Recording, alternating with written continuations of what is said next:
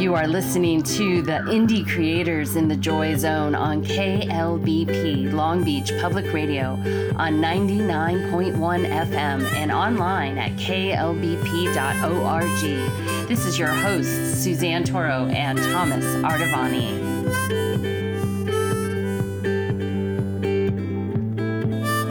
Hey, let's enter into the Joy Zone with these indie creators. Follow the sun and which way the wind blows when this day is done. Breathe in the air, set your intentions, dream with care. Tomorrow's a new day for everyone, a brand new moon and brand new sun.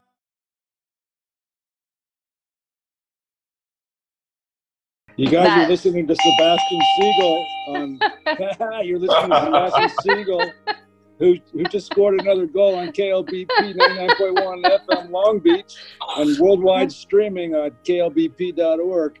And you're here with Thomas Ardavani and Suzanne Toro. We're getting into the finer aspects and the grits of the grace of his latest film, which he's hitting on the most universal theme known to man, and that's transcendent love. And I would have to say that there'd be about 7.5 billion of us that would be interested in the subject matter. So let's just hope that 10% make it there. Yeah, absolutely. Well, right? Yeah, that's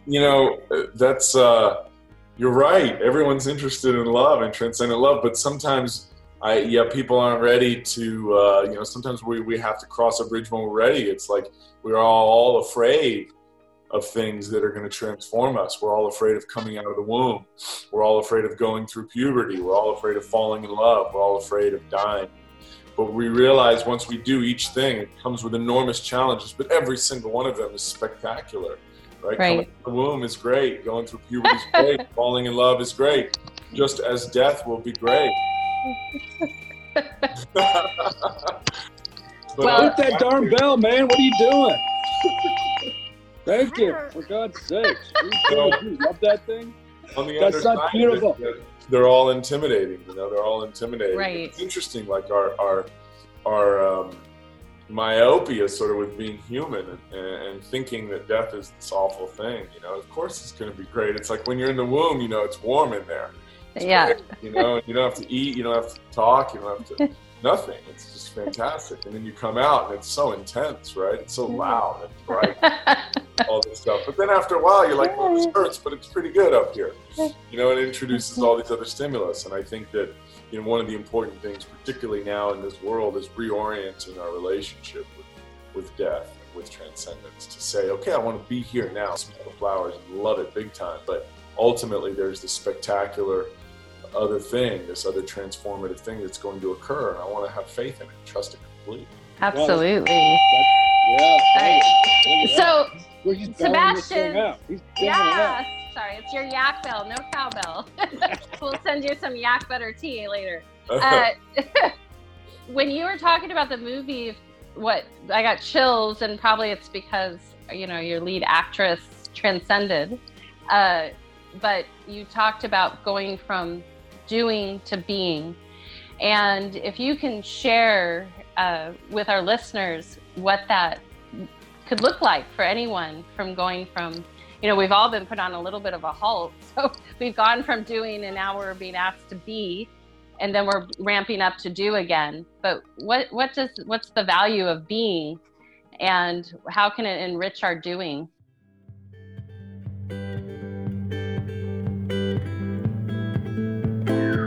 You are listening to the Indie Creators in the Joy Zone on KLBP Long Beach Public Radio on 99.1 FM and online at klbp.org.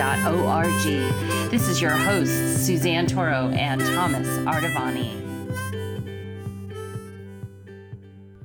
beautiful. Mina Suvari brilliantly portrays Treya Wilbur in this story, and part of that journey of going from doing to being. And in the book, and is chronicles her journals, she changes her name actually from Terry to Treya to mark that different posture in life and the way that she apprehends life. And I think that the way it's articulated in this film adaptation is that, you know, she wants to fall in love and kind of get the guy and find a family, and then finally meets this extraordinary man, and they feel deeply connected and fall in love. And then they come with this challenge, you know, they have to meet this illness head on, which now threatens all of her desires, all the things that they want together.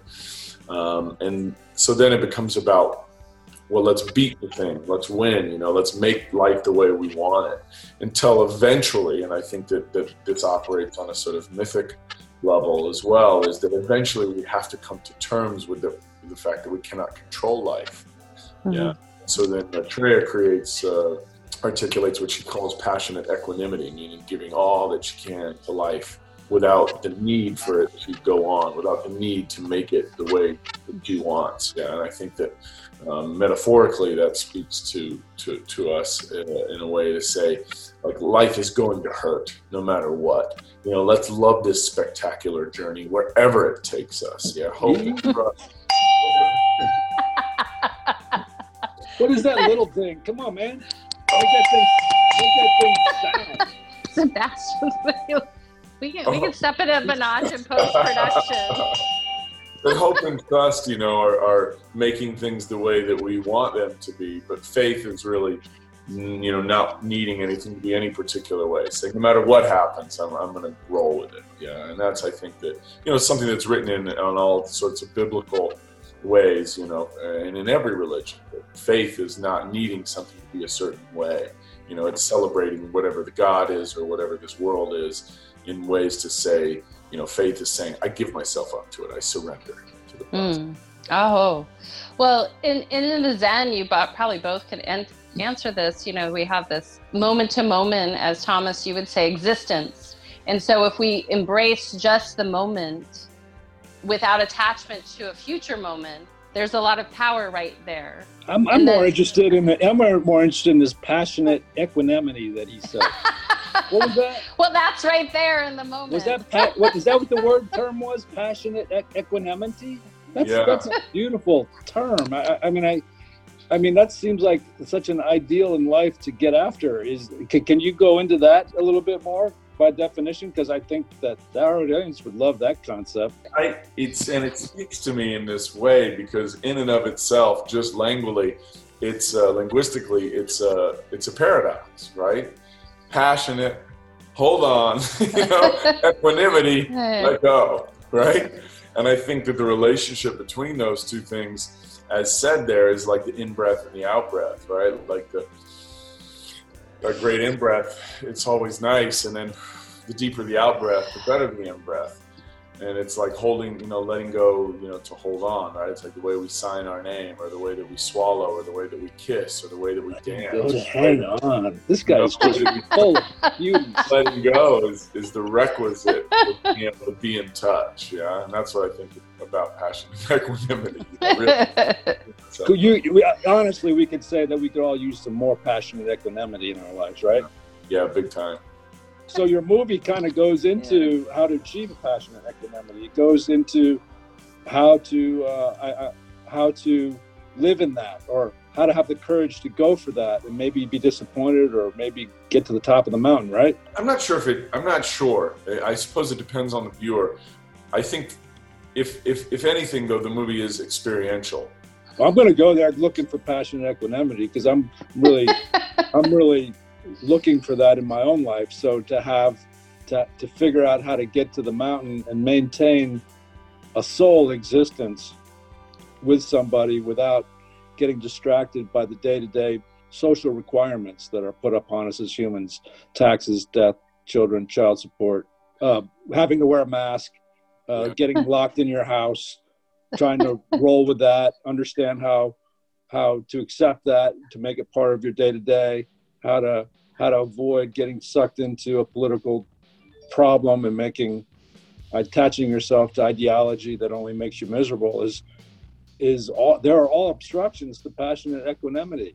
Yeah, boy, it's a tough one. Yeah, it's a confusing one, and I think that opening our eyes and listening with our own ears and thinking with free minds, is the requisite to any kind of path of growth and transformation. And sometimes that's really tough if the family we're in doesn't want that, or the state that we're in, or the country that we're in, or the world that we're in. And so to have enormous faith in that deep intuitive sense of what's really going on is a challenging one. How do you do it? How do you manage that? There's a convenience store in Long Beach that I go get it at.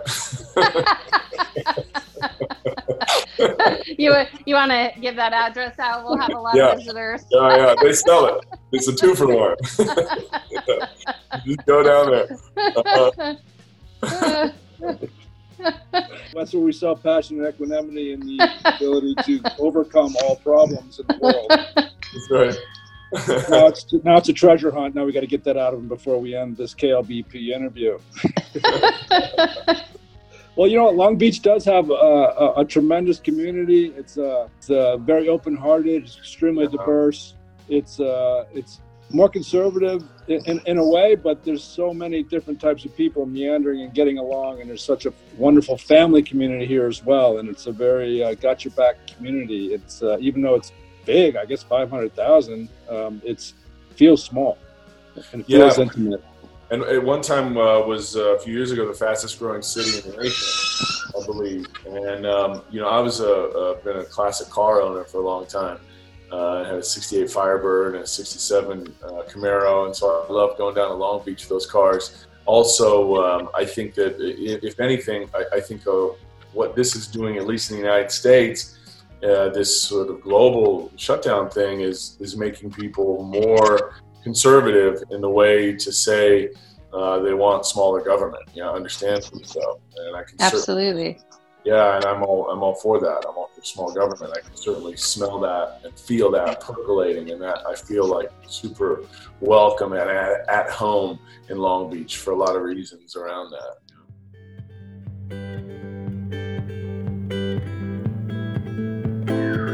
You are listening to the Indie Creators in the Joy Zone on KLBP Long Beach Public Radio on 99.1 FM and online at klbp.org. This is your hosts, Suzanne Toro and Thomas Ardavani. Just changing gears a little bit. How about our film industry? How is this affecting you, and how do you see it coming out the other side?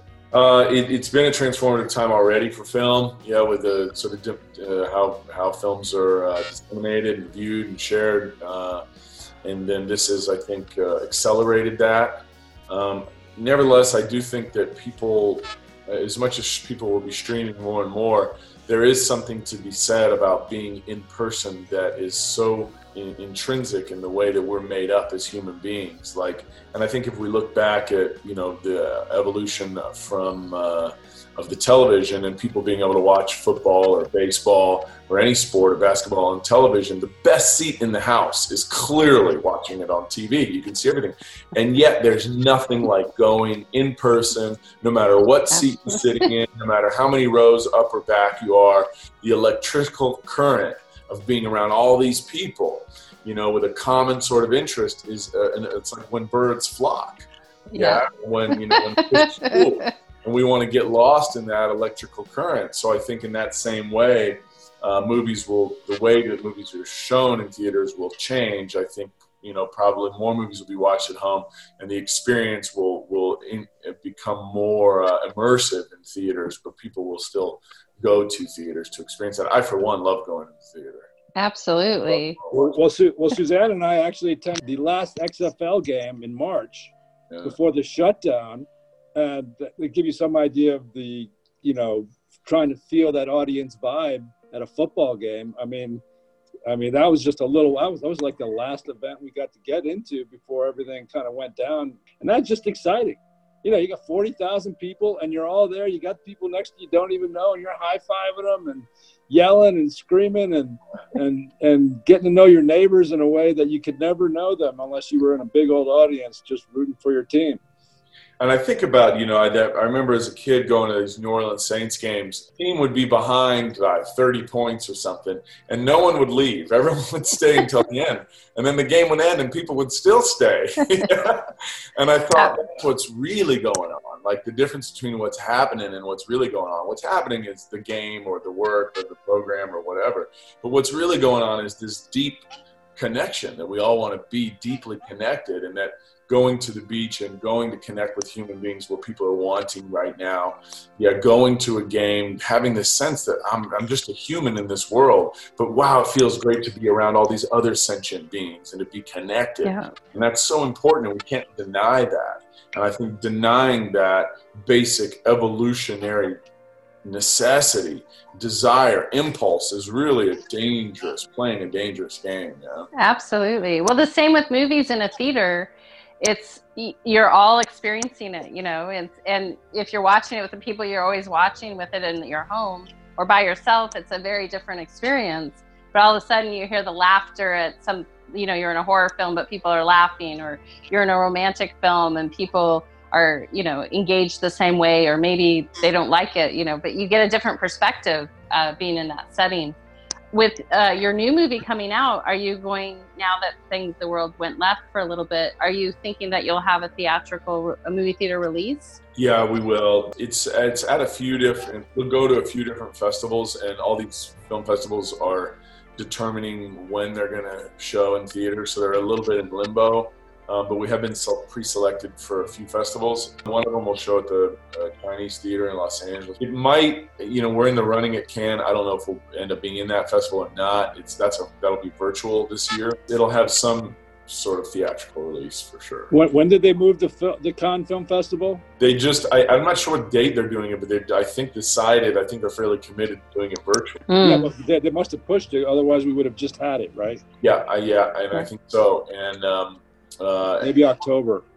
Yeah, and I think that festival it has it attracts so much interest that it would be good for the film there. But otherwise, I think it's important to have a world premiere in a theater. I think people will always want to go to the festivals, as you know, or if you haven't been to a film festival, people, make sure you make it to a film festival, because it's really a celebration of not just film. It's just a great place to get to rub elbows with your favorite actors and your favorite directors, and people are accessible, and you can have conversations with people that you could never normally have a conversation with, and get pictures with people you would never be able to get pictures with.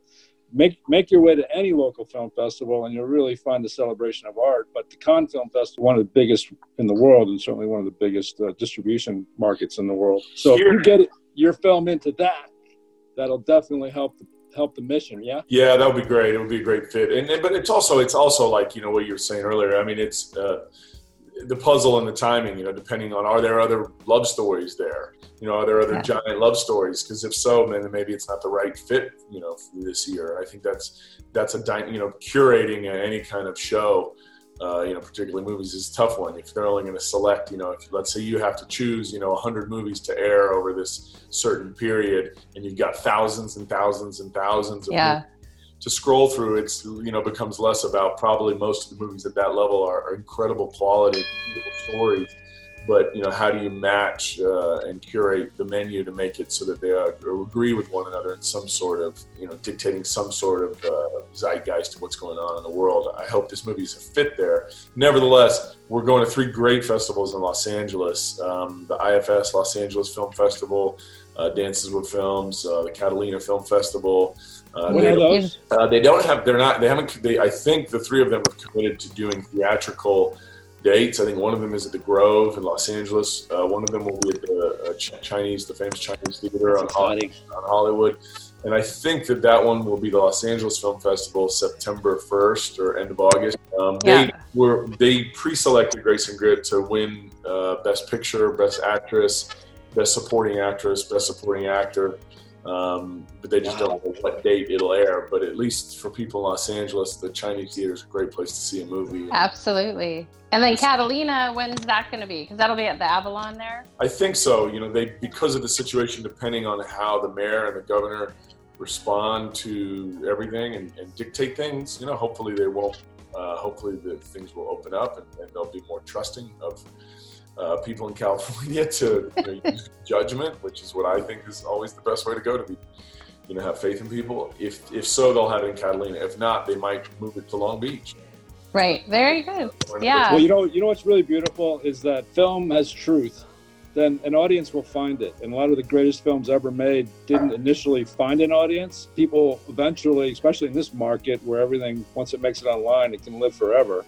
And all the SVOD and TVOD, and then your own distribution, and then with all these other outlets, if it's good and it has a heart and it has a soul, it'll find an audience. But I think you're right, Thomas, about it'll find its audience. And that dovetails back to what we were talking about on the top of this thing about, and I know that the film will find, soon, and then also over years as well, an audience. Talking about audience as a modern filmmaker, it's interesting how even for the independent world, the marketing scheme is kind of working backwards. It's almost like we're putting more energy into creating an audience, finding out what it is they want to see, and then developing material for that audience. I mean, it's kind of complete flop, but you know what? The model is working, and a lot of people are proving that to be true.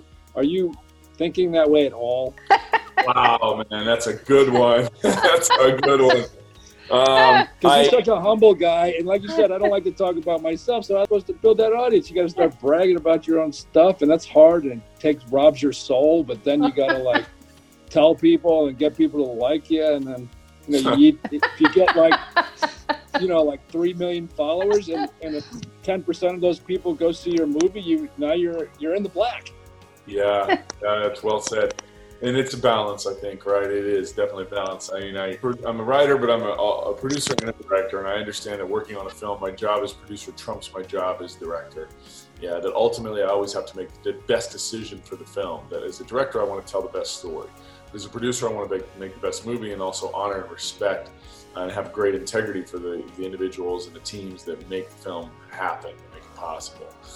So in one way, as a director, I just stay true to it. I'm not concerned as much about the audience, but as a producer, very much so, right? And so I do, I think with upcoming films, I'm looking at films that I'm being told to do, a horror film or an action film or a big, sort of larger studio type film, and finding what's the right group, what speaks to me well in a way that I feel that I can be of service to the movie, that I can be of service to the team that wants to create that film, that I can be of service to the story, and that also I can find a home for it, an audience for it. Yeah.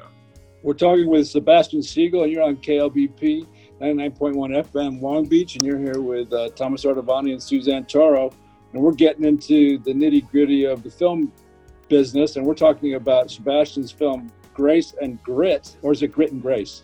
Grace and Grit. Grace and Grit. But it's okay, either one will do. It's G&G, baby. It's Grace and Grit. Sometimes I get things flopped around, but either way, it works for me. Grace and Grit, and you're going to be looking for this film in your local theaters in a short amount of time. It's going to be at festivals making its rounds, and it's going to wind up on your TV screen. And if you ever see that name, Grace and Grit, make sure you flip on it, whether you're listening right here in Long Beach or whether you're listening on the worldwide streaming of KLBP. Grace and Grit will go worldwide, no doubt. And it's a fabulous love story, and I can't wait to see it. Passionate equanimity. So, Sebastian, and the teaser's everywhere online. If people look up Grace and Grit movie or Grace and Grit movie teaser, it's everywhere. We'll put the link when we promote it on this show on social media too, so they can get to you, your book, and your trailer for this movie. For you, Passionate Equanimity, how did it change from taking on this project in your spiritual practice to maybe touch on her wisdom? It feels like that's very much part of was her eternal purpose for this footprint. Who's her? What reference to her are you referencing? Sorry. What's a her? the lead actress. The lead actress? Who's your lead actress? Mena Suvari. I've worked with both of them. Mena's in this film, she's just brilliant, right? She was in American Beauty, right? Yeah, you know, she's got that iconic, you know, the girl in the rose petals, right, from that film. So this is Mena Suvari. Who's your guy star? That's Stuart Townsend, and he's just brilliant in the role. And then it's also with Mariel Hemingway, Frances Fisher, Nick Stahl, Rebecca Graff, Lydia Hurst, Tara Sukoff. They're all wonderful. So what has been your if you've had a challenge in terms of getting the intimacy and the directorial? Yeah, right off the top, Frances Fisher was with me on the film for a long time. Like, she was cast very early on. She's been a friend. She was also in my documentary film and read many incarnations of the script early on and loved the material and the book and the story, and also trusted me as a director and as a writer and as a producer. So she's just such a brilliant actress. Then it was really about also building around, who is this woman, right? Who is this woman? Because as an actor, this role is so intense, both of these roles for the two leads. It requires, first of all, it's an enormous amount of material. It's a true story, a gripping story that means a lot to many people around the world. So that's a lot of pressure for two actors to take on. Also, it's deeply emotional. These actors need to portray and become these individuals who essentially are at one point beautiful, and at one point sexy, and at one point graceful, and at one point devastated, and at one point angry, and at one point they have to go through all these different things. There's very vulnerable places for an actor to go. So I think in the casting of the film early on, I didn't know who was going to be the woman. There were a couple actresses that I had in mind, just in terms of when I was adapting the screenplay, figuring out the mannerisms and how many locations you working with? How many locations? Wow, we did a lot of locations. It takes place. I want to put a button on that first, though, about the actress. That when I worked with Mena on another film, and I worked with her as an actor, and I was opposite her in the scene. It was very emotional, and there was an enormous amount of material, and she was just so on it right then that for sure she was the one. And now, and then in doing it, then really it's the relationship between actor and director is a sort of sacred, intimate relationship of respect and trust and play and collaboration. And it's continuous, feedback. And then it's such an intimate experience that then you develop a sort of shorthand, which is why you see directors work with the same actors again and again and again, because you have this understanding, or here we're trying to create this thing, and there's this unspoken rapport. And then again, the same thing with Stuart Townsend.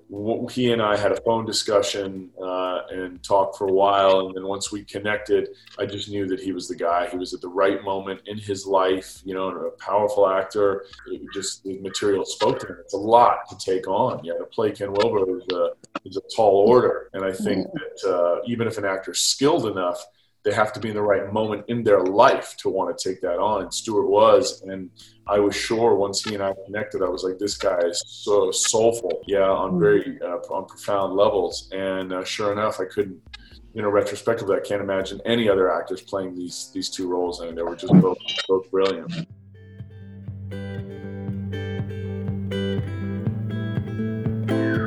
You are listening to the Indie Creators in the Joy Zone on KLBP Long Beach Public Radio on 99.1 FM and online at klbp.org.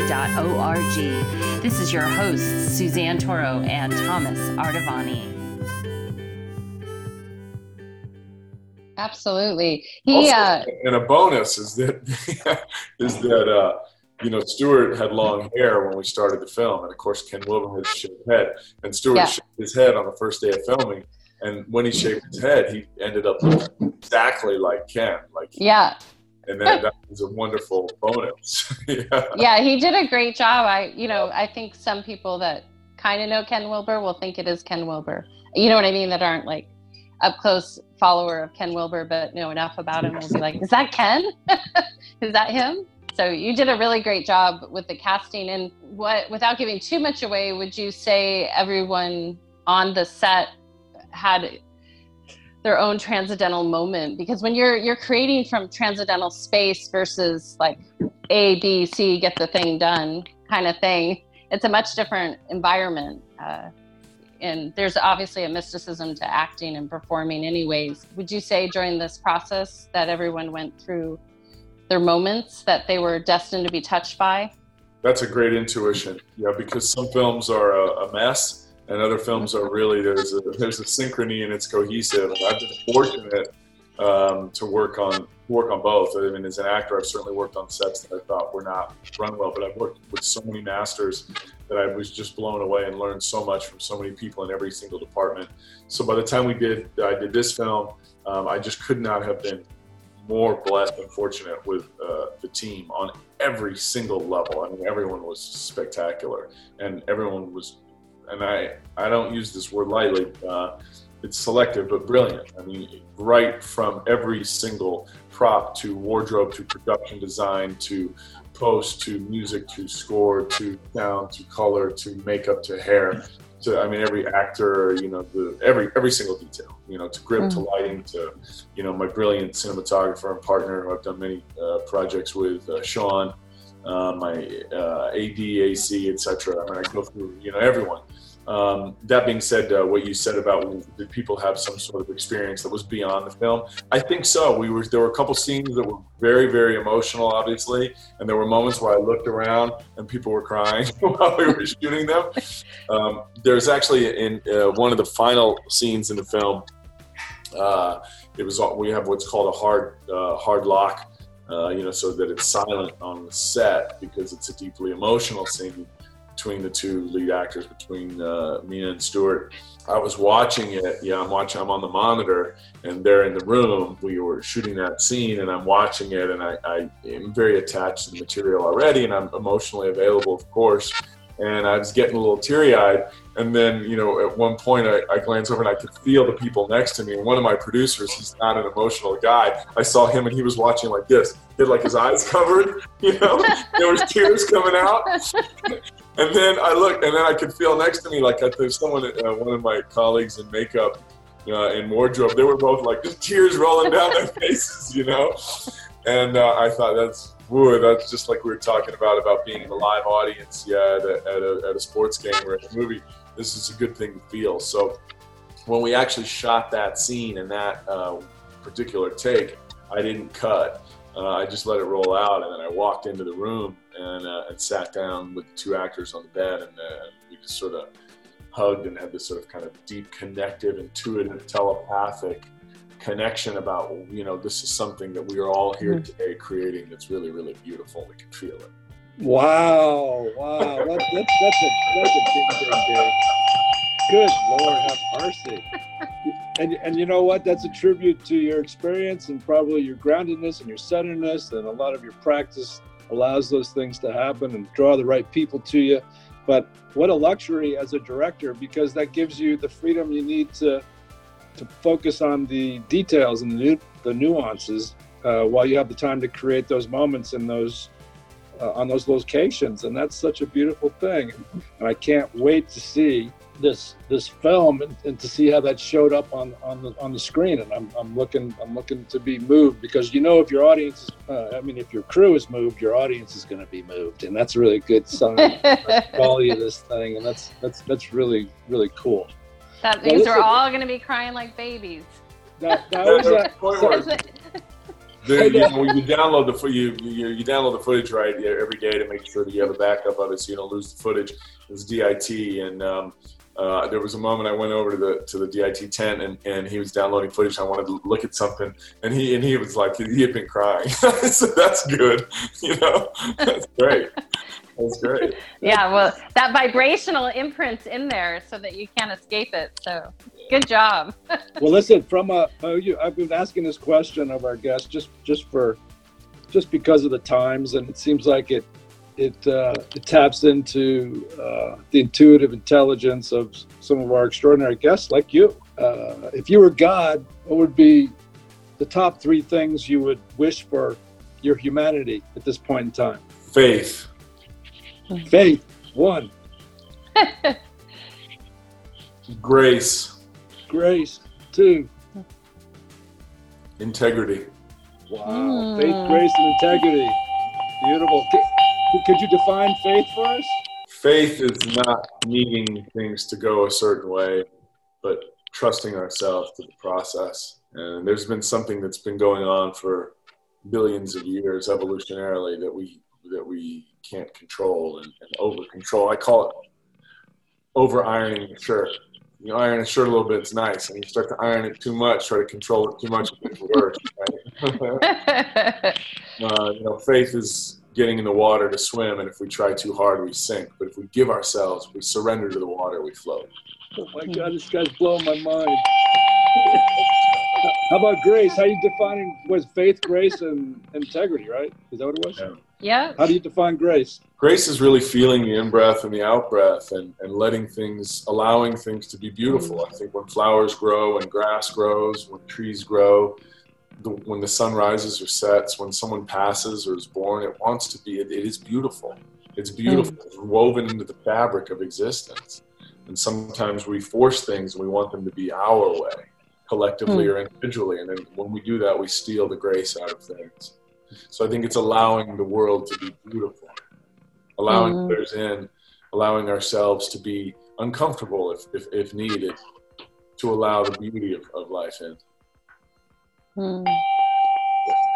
I got tears in my eyes. See, maybe it's just I don't know. This guy just brings the happy tears, and maybe. And how about integrity? Integrity, I think, from the root, the word integral. There's an interweaving of everything. That having this, I think, as Martin Buber describes, the I-thou relationship with life, seeing the spirit of God, of eternity, of whatever that thing is, in every sentient being's eye, right? Whether it's our dog or our love or our friend or the stranger on the street. To have integrity, to respect all life and really appreciate it. Aham Barasmi. Faith, grace, and integrity. You would be a good God, Sebastian, and we've been lucky to have you here on KLBP 99.1 FM Long Beach on Indie Creators in the Joy Zone with Suzanne Toro, Thomas Ortavani. This has been what a wonderful, wonderful journey, and you're such a beautiful guy, inside, outside, everywhere. This guy's as beautiful inside as he is on the outside, ladies. You would love this guy. Thomas, Suzanne, it's such a pleasure to be here with you both. And thanks so much for what you guys are doing, the media that you're carrying through this. It's really so important. Well, we should be back in the studio hopefully in a few months, and then we'd love to hear the progress of your film and love to have you in the studio to do exactly what we're talking about, be face to face and to vibe off of each other. Energy between the three of us, we could get down to the nitty gritty of some serious artistic ideology. I love it. And Sebastian, that might be your next book, Faith, Grace, and Integrity. There you go. Can you name it if I were God? There you go. Yeah. We'll put the links below, but if you can share the best place for people to connect to you and your work. I don't do too much social media, but Instagram's a great way to send me a message. And Sebastian Siegel with the digit 1, Sebastian Siegel 1, SIEGEL. And then the site for the movie is graceandgrit.net. It's great. I use Twitter a little bit as well, Sebastian Siegel on Twitter. Very good. Grit, ladies and gentlemen, that's the movie we're looking for. We want to see that. Grace and Grit. Thank you, guys. It's been Sebastian Siegel, Suzanne Toro, and Thomas Ortavani. Thank you. Thank you, Sebastian. Have a great day. Thank you, guys. Wow, what a gift, huh? Absolutely. I liked how he called Long Beach a little bit of a zeitgeist. That's a good little feather. That's a big word for me. What does that mean? Kind of like the seed innovator or seed idea maker in a city, that the city has vision. And I think that's kind of true with the local businesses. Everyone's these innovators and creators here in Long Beach, from our Long Beach Creamery to the distillery to the bread baker, that they have a vision and they are willing to build and create and push that outward versus following along, emulating what everyone else is doing. I loved how he found his way into his comfort zone, and we were able to see inside this extraordinary man's genius. He gave us a little window into how he brings that to the art of filmmaking, and it's very clear how he'd bring that to his poetry or his music and all these other wonderful artistic things. But wow, how lucky would you be to have him as a director? He's really cool. He seems like a a guy you'd want to be around, a guy you'd want to work with, and he allows you just to kind of exhale and trust it. I guess it's reflective. I mean, you're a great master at this, Thomas, welcoming people into their present moment and their full potentiality. That's kind of the difference, I think, in creation, whether you're trying to do something that's mechanical versus letting it have a very present moment beyond, I don't know, explainable reality being supported. That when you create from beyond, there's something really magical that occurs. Those masterpieces appear, those prose flow through us. And it's interesting because everyone we keep entering as our indie creators, our nonconformists, seems to tap into that, whether they're an athlete or a writer or film creator. It's really beautiful. Common denominator. Yeah, so many things are going through my head. It's difficult for all of us that are in this business in a way, because the marketing schemes are changing and you have to keep up with how to go about doing your art. And it's such a journey, it's a luxury not to have to take responsibility for self-promotion, but these days it's kind of like it's a good part of the budget. Like even before you get going, pre-production is now including how to garner your audience, or you're saddled with having to prove that you have an audience before you can get money from an investor. And then you can see how he was shifting gears between the producer hat, and then once you're in that director mode, it's sacred territory where you can just kind of zone in and just focus on the moments and how to get those moments out of your cast and crew. And that's a very special time for a director. Yeah, that's the dance between heaven and earth, the Tao. You have to still chop wood and carry water. When you merge the two, it's so beautiful, Well, no matter how you cut it, making film is a privilege, and it's a hard road. But once you see the integral aspects of it, or the fun in it, or how you can control your audience to a certain degree and give them a certain type of experience, that's when it really gets fun. That's what I love about it. That's what I love about the process of writing and directing. Absolutely. And I think most people, if they've never worked on a production or even like built a building, I'll use the analogy, is that you don't realize how much goes into making that final story and the details. And it's mind-boggling. I mean, I remember as a teen being on Raising Arizona set, and I was really blown away that... Well, that's a film with Nick Cage, isn't it? Isn't that a Nicolas Cage Nicolas movie? Cage. Yeah, it was a major production at ASU. Was that 90s? The 70s. It was in late 80s, 88. 70s, you're not even that old. No, I mean, it was in the late 80s. I don't know why. Anyways, but I was pretty amazed at how much energy was going into making just these scenes that we participated in. And then when you get it down to the final film, there's just so many, it is a labor of love. There's no way around that. Well, it's been a pleasure, Suzanne. Well, it's been a pleasure, Thomas. Really good job. Well, and so next we have up Christine Christensen. So we're going to go from the Zen of... Christensen. Well, these two are going to be a dynamic. It's going to be a good show. She's going to light her fire right there. Literally the Zen of movie making to move in our body. I mean, I've been watching a few of her Zoom dance parties, and it's so beautiful because it's like humanity in every form and expressing themselves through the body. It brought a big smile on my face. She's like big trance dance. We should have a perpetual smile on our face. Looking forward to it. They would be fun to bring back down, do a little show of the movie and then do a little DJ set and trance dance here in Long Beach. Right there at the Shannon's at the top. Christy Christensen on KLBP, Long Beach, 99.1 FM on Indie Creators in the Joy Zone. That's going to be a lot of fun. Absolutely. All right. We'll dive in very momentarily. Bye. Bye. You are listening to the Indie Creators in the Joy Zone on KLBP, Long Beach Public Radio on 99.1 FM and online at klbp.org. This is your hosts, Suzanne Toro and Thomas Ardavani.